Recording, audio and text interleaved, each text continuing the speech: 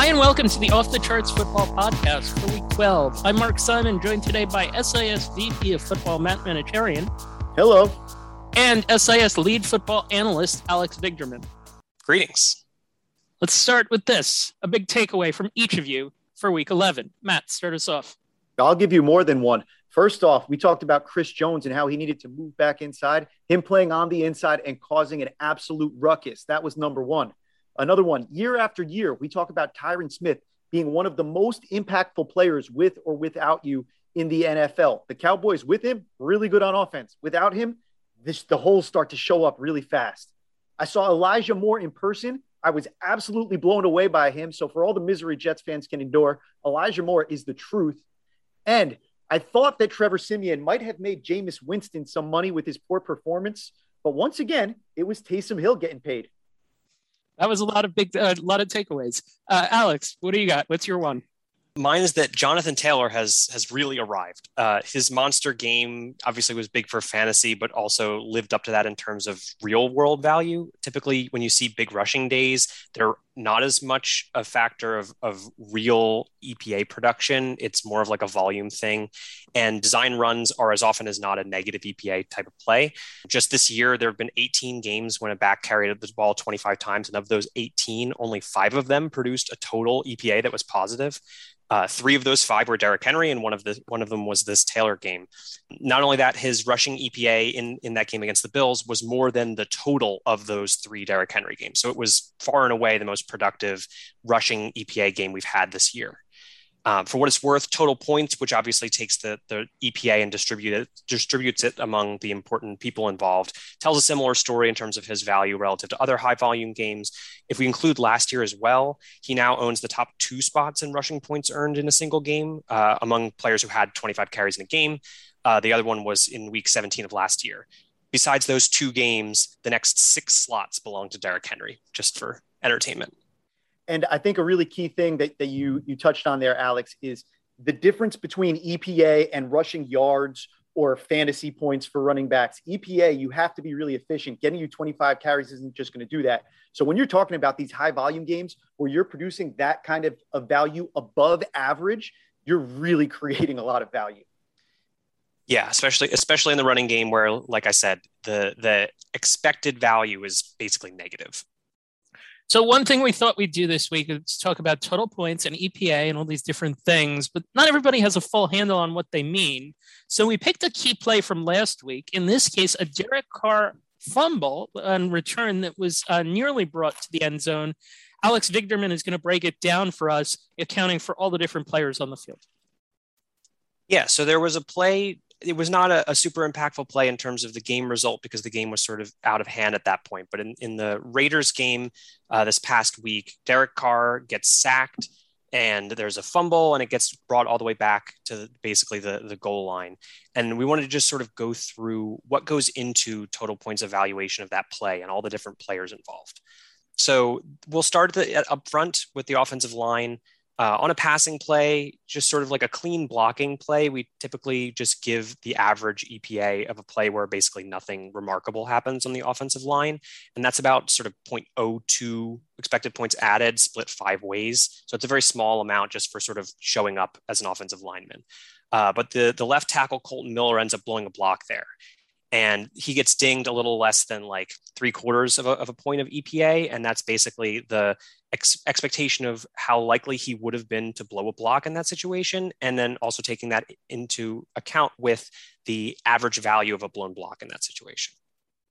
Right. So basically what you're saying is the whole offensive line, for most offensive plays, they show up, they get credit basically for not screwing up unless they do screw up, in which case the value of that screw up, not individually on that play, but kind of generally compared to similar plays, is the amount that they're going to get dinged for that screw up.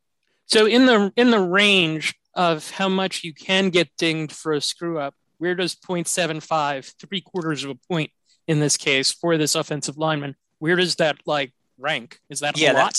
That's a great question. It is quite high on the scale of things that aren't turnovers. And we'll talk about that over the course of this play. Like things that change possession are obviously huge deals. But in terms of situations that don't change possession, a blown block is as big as you tend to see. And we're talking about, we talk about blown blocks a lot. We're talking about only, 5%, 3% of plays where this kind of thing happens. So it's a small likelihood, but it is a relatively big impact. Well, I love that because blocking matters. And a blown block, when we talk about that, we're not talking about, a pressure that happened 4 seconds into the play. We're talking about getting immediately beaten by the defensive player that you're trying to block in a way that impacts the play. And so it makes sense to me that it has that sort of a chain reaction on the play, right? If you blow a block immediately, all of a sudden, the expectation for what your quarterback's going to be able to do, it should look pretty different. So I don't know. Maybe that's a good segue, Alex. Yeah. So let's talk about that. So from just to sort of mirror things first, on the defensive line, basically the same calculation occurs where the defensive front gets sort of a baseline level of performance, but the guy who forces the blown block, who ends up being Trey Hendrickson, he is lined up outside, forces the blown block, and he gets basically the inverse of that value for himself. And that blown block ripples into sort of both sides of the ball. So the defensive backs get a little bit of a penalty essentially because they were in a situation where they were covering where the quarterback was pressured based on the blown block. And correspondingly, it's an easier coverage responsibility. Exactly. And Derek Carr and the receivers are given a little bit of a boost because the offensive line put them in a tough spot. And so in that situation, Derek Carr gets like 0.3 of a point of EPA, and the receivers split roughly the same amount between them. And that's basically to represent that the situation is not likely to work out well for the offense on average, but it wasn't the responsibility as much of the offensive or of the skill position players and of the quarterback. And we want to represent that by taking that blown block value and sort of giving it back in inverse to the other offensive players. Before we move forward here, You've talked about the offensive linemen. We're now moving on to the quarterback and the receivers and essentially the compensation that they get for what happened. But I'm wondering, is there an equivalent for what the offensive lineman did for the quarterback and the receiver or the running back or whoever? Just is the offensive lineman blowing a block the equivalent of a guy dropping a pass that hits him right in the numbers? In terms of value, it can be. We do, in the case of drops, have specific examples of this was a drop on 3rd and 9, and it was 10 yards downfield and therefore prevented a first down. And so in the case of a drop, you have more variability in the amount of value that could move around in that case, but it is very similar where one player gets penalized and other players are sort of treated differently as a result of that one player failing. So in the case of a drop, a receiver will lose value and the quarterback will be treated as though the pass was completed, essentially ignoring the negative result of the play because he did his job. And so it's not quite identical, but it is similar in the sense that we're using one person's poor performance and taking that and changing our understanding of how other players performed. So moving on to the rest of the players involved, let's talk about the skill position players. Not much happens from their perspective on this play, because the play ends up being a sack, but all of the coverage players and all of the skill position players are evaluated in terms of how likely they are to have the ball thrown in their direction. And then also correspondingly, how much value we would have expected from a target in that situation. How do you do that? Yeah, so we take an understanding of how likely a player is to be targeted on either side of the ball using where they were aligned, the coverage scheme, the type of route they were running, what position they are generally. And we use that to get essentially the average target rate for a player in that situation. And each player is evaluated in that way. And we give an EPA value that's basically that expectation and whether or not you were targeted are combined to make what is essentially a plus minus system. We use this in baseball as well in defensive runs saved, where we say, if you had a 20% chance of being targeted and you do get targeted, we'll give you 0.8 credit, 1 minus 0.2. And if you don't get targeted, you'll get minus 0.2, which is, you didn't get targeted minus that 0.2 expectation. So for each of the players in this play, for example, nobody gets targeted. So everybody kind of gets dinged a little bit. And it's multiplied by this sort of average value of a target that we'd expect from a person aligned like that. Because of the situation with the blown block, everyone gets moved more because of that than because of anything related to this target stuff, because the offense was put in a bad situation, defense was put in a good situation, and that really moves the needle more in terms of individual player value than not getting targeted or getting targeted, especially on a play where no one gets targeted at all because the quarterback gets sacked. And for all my true football people out there who are afraid of math, football is a very complicated, interdependent sport, and Alex is discussing a lot of the complexities that you look at and just trying to put in some math behind it. This is kind of like Planet Money or Radio Lab for football, where we're trying to take something that is pretty complicated and trying to make it a little simpler for everybody. And there's a lot of moving parts. I've started to make a list here of all the things like to try and recap at the end. What else you got, Alex? Yeah, so we've gotten to the point where the offensive lineman blew a block and Derek Carr's in trouble. And what's about to happen is that he's about to get sacked. He's going to drop the ball. It's going to get picked up and it's going to get run back for nearly a touchdown. So those pieces are actually separate from our perspective in our evaluation. So the first part is the sack, which is basically the value of the change in yardage between where you started and where the sack occurs. So in this case, he loses 8 yards on the sack. It goes from 2nd and 14 to what would have been a 3rd and 22. And so the value of the sack in that situation is the difference in expected points between those two states. And that ends up getting given to Trey Hendrickson, who ends up making the sack and gets taken away from Derek Carr, who got sacked. Now, in the case of Carr, he did get a little bit of a boost because the blown block occurred. So he's not really getting full penalty for that sack there because the offensive line did a poor job in that situation. It's not his fault. Yeah, it's not his fault, but we do recognize that sacks are a quarterback stat, to put it, simply.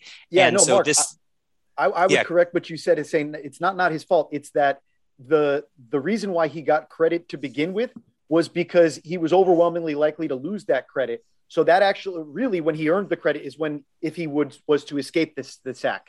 That would be the positive result would have been already sort of attributed there. Yeah, that's an interesting way of framing it. Yeah, if that is it like a refund? Sort of. Yeah, it's sort of like that. If Derek Carr successfully gets out of that situation and turns that play into an average play, whereas he sort of came from a negative expectation, then that's basically him performing really well. And therefore it will get represented from a total points perspective. But because the blown block put him into a situation where the play is expected to be below average, then the sack doesn't quite look as bad because he was kind of in a negative state to begin with.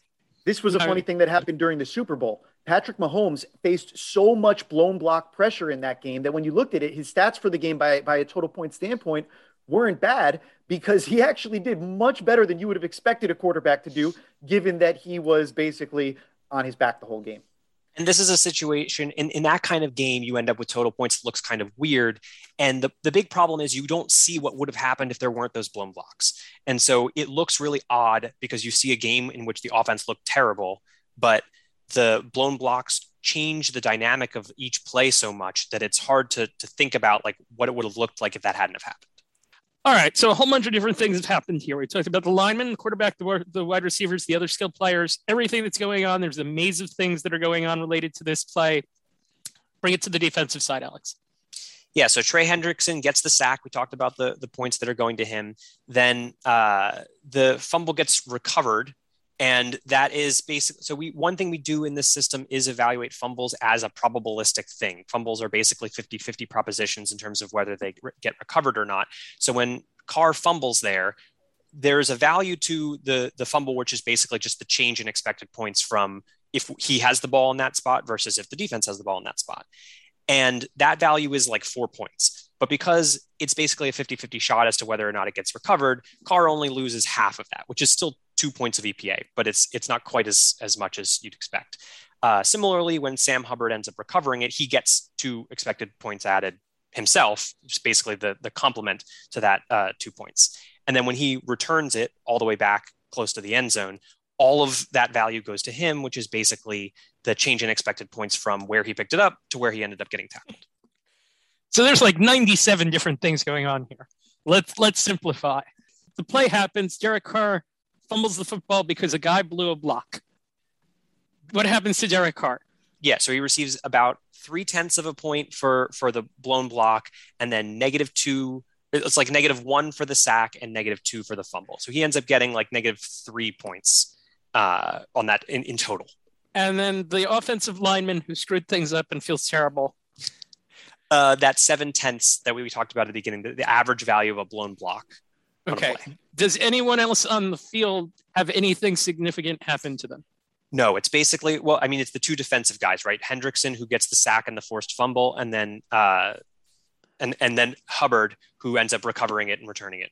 And then we repeat this for every single play that happens in every NFL game for the entire season.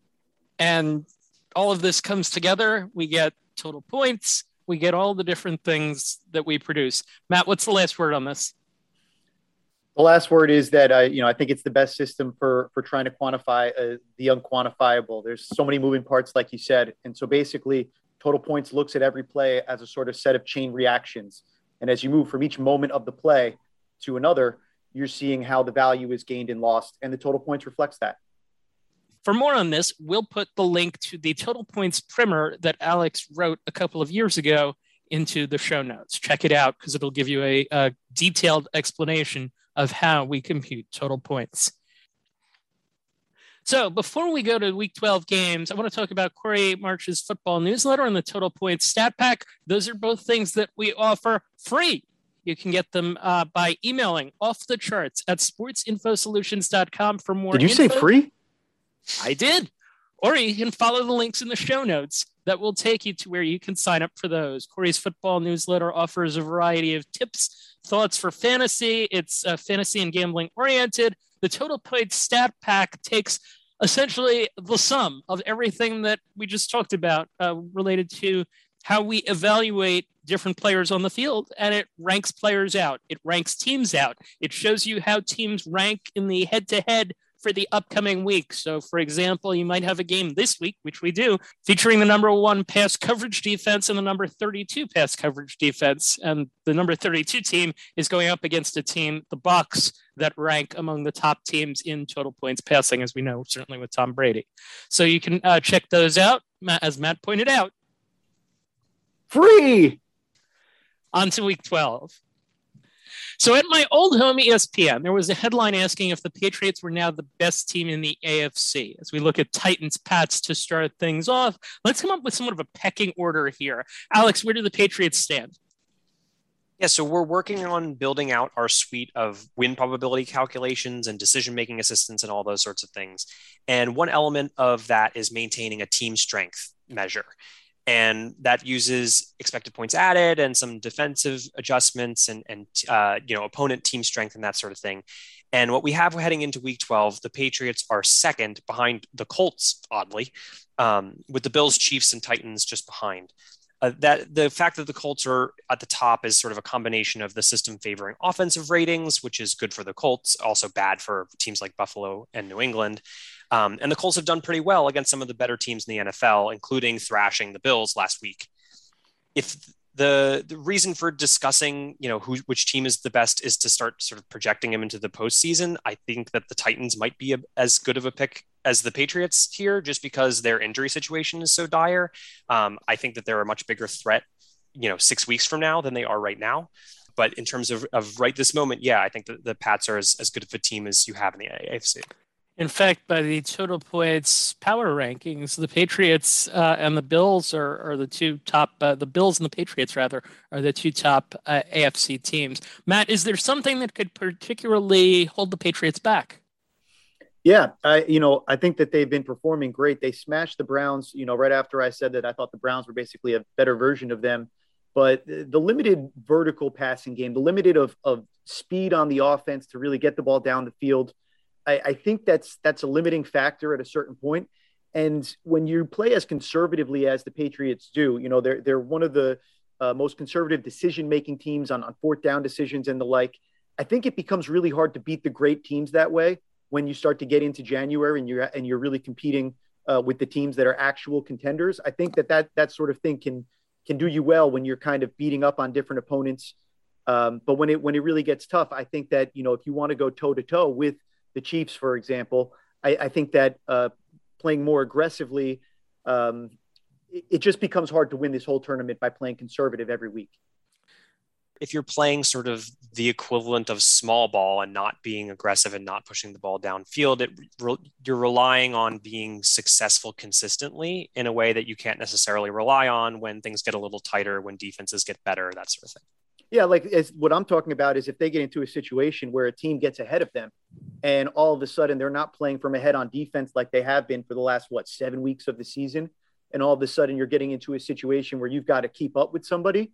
I don't know if they're really well suited to do that, because this isn't a team that once they have to get into kind of their spread offense mode, I don't think they have a lot of answers in the drop back passing game. We took Patriots. Let's talk Titans. Let's revisit last week for a second, because it's instructive to what we just talked about earlier. Alex wanted to talk about Ryan Tannehill's interception in Texans territory in the first quarter of that game last week, that surprising Texans win. What did you want to bring up? Yeah, so surprising win in which they, lost by 9 points to a team that did not, nobody expected that to be happening. And there's just one play that basically drives the result of the game, even a game that's decided by as many points as that was. At the end of the first quarter, the Titans end up having a 3rd and 6 just inside the red zone. Tannehill tries to hit A.J. Brown over the middle, doesn't see a linebacker coming over, throws a pick that gets returned all the way down towards the goal line. Obviously, in a very real sense, that's like a 6-point swing. They lost the opportunity to kick a field goal. They put the opposing team in a situation to kick a field goal. But in terms of actual EPA on that play, it ends up being more like 8 and a little bit more than 8 points. And they lost by 9. So like that one play is a huge deal.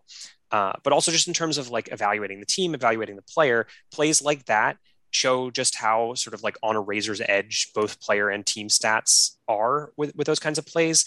Tannehill didn't have a great game otherwise, but given that they only put up 13 points in total, one play that's worth 8 expected points is a huge proportion of the total offensive production. And even if it is just one play, it has a huge impact. That play changes the perception of how we perceive him for that game. Yeah. If you look at it from an expected point standpoint, to be clear, Alex is talking expected points, different than total points, right? Expected points would be the full team stat. Yeah, that's a great point. So from an expected points perspective, it ends up being 8 points. From a total points perspective, it ends up being more like 2 or 3, because he's not getting dinged for basically the full extent of the interception return. And actually he makes a great effort in trying to make a tackle, not Teddy Bridgewater, like on the way back towards the end zone. So, if he makes that tackle, I suppose it works out a lot better for the team. But total points will give him less of a ding for that. And, working with EPA is just tough, because we want to account for situations. We want to acknowledge that certain plays are more important than others, but we also don't want to go the full other direction and say this play was worth 9 points and it basically just totally crushes a guy's game, and to some extent sort of changes his whole season, because that's really just an outsized value for a single play. So this is a Titans team whose quarterback has a touchdown to interception ratio of 13-12 that has lost to the Jets and lost to the Texans. They don't have one of the best players in the league because he's hurt. Could come back, as you said, different teams 6 weeks from now. But what do we make of them right now, Matt? Well, I'll start with the positives. I think that they're a tough team. I think that they really have won a lot of games so far this year in the image of their coach, who wants to play tough guy football. He wants to win up front. And he wants to challenge you from a sort of game theory perspective as well. He really kind of puts the pedal to the metal and makes teams compete on his level, which I really appreciate. This defense is much better than they were last year. They were absolutely atrocious last year, and they really have started to beat some people up front. I heard Nate Cooper on the podcast last week talking about Harold Landry, who's definitely stepped up for them. We've talked about Byard on the back end for them and what he's meant. But at the end of the day, without Henry, I have long been openly concerned about Ryan Tannehill. Last week he was bad. I think he looked like the win in spite of type of quarterback that we've talked about, right? Not win because of, not even win with, but you have to win a Super Bowl in spite of Ryan Tannehill. And that's really what I think that he is. Maybe with Derrick Henry and a good defense, that's enough to do it. I don't think this Titans team is good enough to win a Super Bowl in spite of him. Has a team ever won a Super Bowl in spite of a quarterback? Well, my favorite example is Trent Dilfer. I knew you were going to bring that up. That's my favorite one, because it's literally become a verb. Dilfering a Super Bowl for me is basically that action there. But Peyton Manning Dilfered his second Super Bowl win for sure. when he was just a shell of himself physically and basically was an offensive coordinator on the field without much of an ability to throw the ball. But there is precedent for, and obviously this is not something you can project, but there is precedent for Joe Flacco and Nick Foles being guys who would have probably been characterized as win in spite of quarterbacks at times in their career, but they spike a few weeks of awesome performance. Yeah, legitimately awesome performance. Right. And Tannehill is definitely in that class of quarterback. I can tell you from being in some scouting departments at the time when Flacco was playing his best football, that there were lots of debates, and really the opinions at the time would run anywhere from him being a win in spite of guy to him being a win because of guy. There were really divergent opinions. I know the whole elite thing we always do in the media or whatever, but that was a real thing in scouting departments. And I think it kind of shook out that he was probably a win with quarterback for a little bit there. Certainly isn't that anymore. We're in number 19, but Nick Foles, I would say. That was more of a damn Yankees type of situation. Joe Flacco now polarizing people in a completely different way. What is the highest watchability for this game, Alex? I definitely watch out for Pat's edge rusher, Matt Judon, especially when he's rushing from the right side of the Titans offensive line. He generally lines up over there, although he does go on either side. He's second to only Myles Garrett in total pressures this year, already has a career high with 10.5 sacks. Titans right tackle David Quessenberry has the second most blown blocks at right tackle this year. But I mean, most of that is he's just played there a bunch. He's been pretty okay, actually, as a pass blocker. More of his blown blocks sort of proportionally have come in the running game, but he's definitely beatable. And for a guy like Judon, who's having a great year so far, that's definitely something to watch. Tannehill's going to be seeing a lot of red sleeves in his future. More potential to win in spite of him this week too, I guess. Rams Packers, let's move on. Rams have lost 2 in a row. They added Odell Beckham, but he wasn't much of a factor in the loss to the 49ers. The Rams only had the ball for 21 minutes in that game. Stafford's been picked twice in each of the last 2. Packers D held the Cardinals, Chiefs, and Seahawks to a combined 34 points, then gave up 34 to the Vikings. They got chopped up by Kirk Cousins. Let's start with the Rams. Matt, what's their biggest pain point right now? Yeah, for the Rams, it's been running the ball and stopping the run. For as much as we like to talk about this being a passing league, and then they bring in the good quarterback and they started to really feel good, great wins to start the year. Since then, they've played nobody for a month, and I think that they got a little bit too far away from their previous Sean McVay identity. And really, that's been built on starting with the running game and building out the play action from there and having the ability to control the football game and not just put points on the board.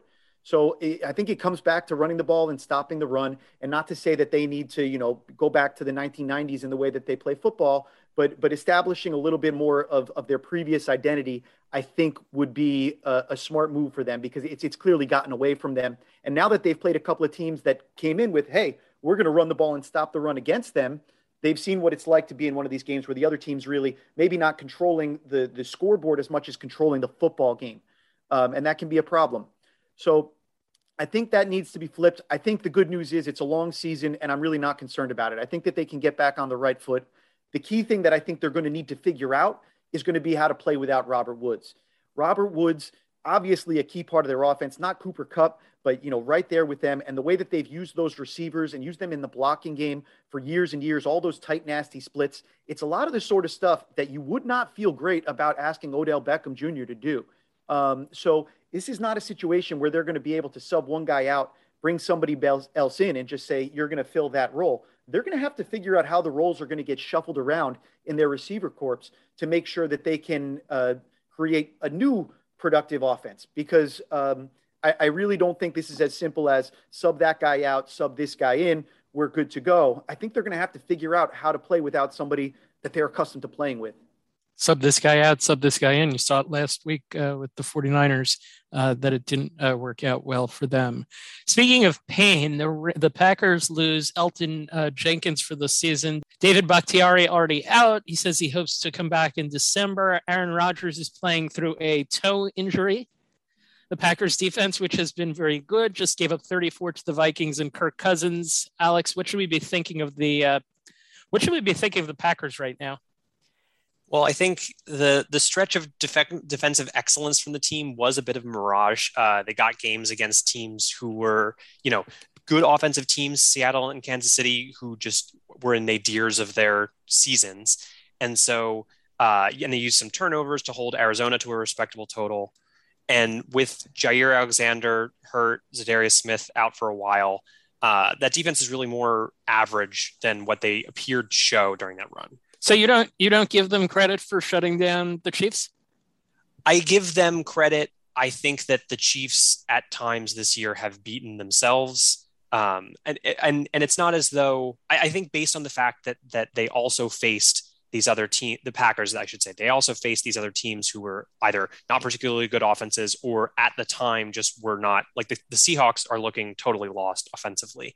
And so we just have to acknowledge that the situations in which they've played some of these teams that are typically good offenses were pretty ideal for having a nice defensive performance against them. And they've had some injuries. And, if those guys come back, I think I have a lot more confidence in that defense. But right now, they're much more average than anything.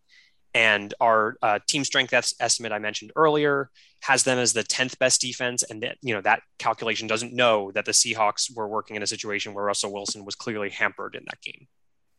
Matt, what has the highest watchability for this game? Yeah, I love it when we do this segment because I prepare myself for where I'm actually going to be focused as I watch the games on Sunday or as I review the film. So this one, I'm focused a lot on all the different moving parts, whether that be because of players that are injured or players that are newly acquired. So when the Packers have the ball, you want to focus your eyes on the left side of their offensive line. No Elton Jenkins, no Bakhtiari. Hopefully they get Bakhtiari back soon. It's been unbelievable. You heard Coop and John Todd earlier in the season telling you Elton Jenkins was going to be just fine being able to slide out to left tackle. Now they're going to have to really find a way to get it done with neither of those guys this week. I think that against the number one pass rush in the league, obviously Aaron Donald, et cetera, protecting Aaron Rodgers and his COVID toe will be a problem. And just to clarify, Aaron Rodgers does not have COVID toe, at least according to Aaron Rodgers. On the other side of the ball, when the Rams have the ball, all eyes on ODB, Odell Beckham Jr. They have to find a way to use him differently than Robert Woods. As I was mentioning before, this is not the same player. This is not somebody who likes to get physical on the inside, much more of a pure outside threat in terms of what Beckham brings there. So I'm very curious to see how they deploy. What does it do to Van Jefferson? What does it do to Cooper Kupp? Good news for them. No Jair Alexander, so it's a much easier task. Our third game, Odell Beckham's former team, Browns-Ravens, and we should point out the oddity here. They played this week on Sunday night. The Ravens then play the Steelers next week, but the Browns are off. And then the Browns and Ravens play again 2 weeks from now. So it winds up that the Browns play the same team in back-to-back games. And let's start with the Browns because they've looked so bad these last 2 weeks. And yet, with the middle of the AFC such a mess, they're a half game out of the wild card, all three spots. In 5 of their last 6, they've scored 17 or fewer. Matt, you've talked about Baker Mayfield before. I feel like we've talked about him a lot on this podcast. He's got a bunch of injuries. He's playing through them. What does this offense and team need to do to get better? Well, before I talk about Baker, the offense, I will start with the team and say their secondary has been trashola, and they need to get healthier on the back end as well as just play better there. But the health of Baker Mayfield is definitely a good place to start. He hasn't been healthy, and his physical limitations have been showing up. He is not a Patrick Mahomes to begin with. He's not Josh Allen. This is somebody who already had some physical limitations. Now he's unhealthy, and you're seeing it exacerbated. That said, I think just like we look at Tannehill and his performance without Derrick Henry, the real key for the Browns might be Nick Chubb. I could give you all of his individual stats, the broken tackles, the yards after contact. We know he's an absolute stud as a ball carrier. But I want to focus on how much better the Browns offense has been with him on the field as opposed to off of it. How much better have they been with him than without him? So first thing we did is that we just stripped out third downs here just to look at first and second downs so that we're not getting any EPA-based weirdness because third downs are such sort of different plays. So looking at it the same way that NFL teams do, what are we doing on first and second down specifically? The Browns are 7 expected points added per 60 plays, so about a game's worth with him compared to without him. Within that, there are 3 expected points added per 60 plays rushing, better than they would be without him, and 11 EPA per 60 plays better with him in the passing game than they would be without him. That's 11 more passing points per game based on him being on the field than off of it. So the truth is that he makes a big difference for their running game, but the Browns have depth in their backfield. They've got other guys they can sub in there who do a pretty good job. What his backups don't do is put the fear into the opponent the way that he does, the way that Derrick Henry does. And it's affected the passing game, at least it has for the Browns so far this year. When you take it a step further and you look at just Baker Mayfield's stats, right? What has he done first and second down passing with and without Nick Chubb? 74% of his passes and 5 TDs with Chubb on the field, 66% complete with 2 touchdowns without him. So sometimes we frame this running back debate. Running backs don't matter. Play action doesn't matter. You don't need to run the ball well to have play action. But quantifying the threat that Chubb is not just about whether or not you fake the handoff to him. It shows through just by him being on the field, right? I talked about Tyron Smith at the top of the podcast. The effect of Tyron Smith, the effect of Derrick Henry, the effect of Nick Chubb, you can't ignore that there's a really real effect with these guys. And it comes right back into making Baker Mayfield's job easier or more difficult. And this is kind of scouts and stats working, or eye test and stats working hand in hand, what you see and what the numbers show, right? To an extent, it's also because we don't just trust stats because football is so complicated, and Alex can make the best formulas in the world, and there's still going to be stuff that we can't capture in all of that because there's just so many moving parts and interrelated things going on. But if we look at the individual stats, they tell us something that's based on the eye test and based on more advanced statistics than just yards and touchdowns. And then on top of that, we look at the team level stats and we see, wow, there is a real effect based on when we have this player and when we don't have this player. All of a sudden, we're starting to pile up evidence. So maybe it's not just the scouts versus the stats. Maybe, as I think certain NFL teams like to do, if you think of the analyst as one of your opinions, just like you think of the scouts as another one of your opinions that you bring in, and you're trying to merge all of these decision-making, all these tools towards decision-making together, all of this data, all of this information. I think it's really good when you have the eye test, not just the eye test matching the stats, but when you look at stats in different ways and you see a coherent picture. I think that's very meaningful. Speaking of coherent picture, Alex, can you sort out the AFC wildcard picture for us? Is there a team you feel good about besides the Chiefs and the Pats? The short answer is no. There's just been way too little consistency among the teams that we would be talking about. Last time I was on, I talked at the top of the podcast about how the best teams, or the teams we thought were the best teams, have been changing all the time during the season. That's kind of also been true for the teams sort of in that tier or two below. Half of the AFC is between 5-5 and 6-4, basically. We've seen better stretches in the past from teams like the Ravens and the Bills, so I guess those would be my first 2 picks. But they've got troubling losses on both of their resumes. If you're looking at things like point differential or DVOA from Football Outsiders, the Bills are an interesting option, but I'm not sure how much you trust those metrics when that's a team that has a 146 to 28 point differential in 4 games against the Dolphins, Jets, and Texans. But also they just lost to the Jaguars 2 weeks ago and got destroyed by the Colts. So it's just a weird collection of results for all of these teams. And if we want to, trust offenses and quarterbacks over defenses, I guess that sort of disqualifies the Bills to some extent because they've been so much better on defense than on offense. The Chargers and Colts are interesting. I mentioned the Colts earlier. They're both doing their offenses very differently from each other, but they both have some balance on offense, something that has at times been trouble for teams like the Chiefs and the Bills. And both of those teams have, passable enough defenses. Sounds like a mess, Matt. Yeah, well, I resent the question because I've been staying on the Chiefs as they went through their hard times. It was purposely built to spite you. So aside from the Chiefs and the Patriots, yes, I think I came out with mostly the same teams as Alex there. I like the Bills, the Ravens, the Browns, and the Chargers. Those would be my 4. If those are the 7th playoff team, and then I'd have the Colts in there as well. I think their best path to the postseason would be overtaking the Titans in the AFC South. But I think with all of these teams, like Alex said, there are bright spots and there are flaws with each of them. But, there really are things to like. There really are ways that you can see it coming together, right? The Bills, if Josh Allen starts to look more like last year's Josh Allen and they get it together in the running game, that defense has been downright scary at certain times this year. It's been impossible to drop back to pass against them. There's lots of, Ravens, you're talking about Lamar Jackson. The Browns, if they can get healthy, all of the talent that they have all over their roster. The Chargers, every time I compliment Justin Herbert, then he seems to take a step back, but I'm not backing off of it anymore. I think the guy is special. I don't care who's calling plays for him.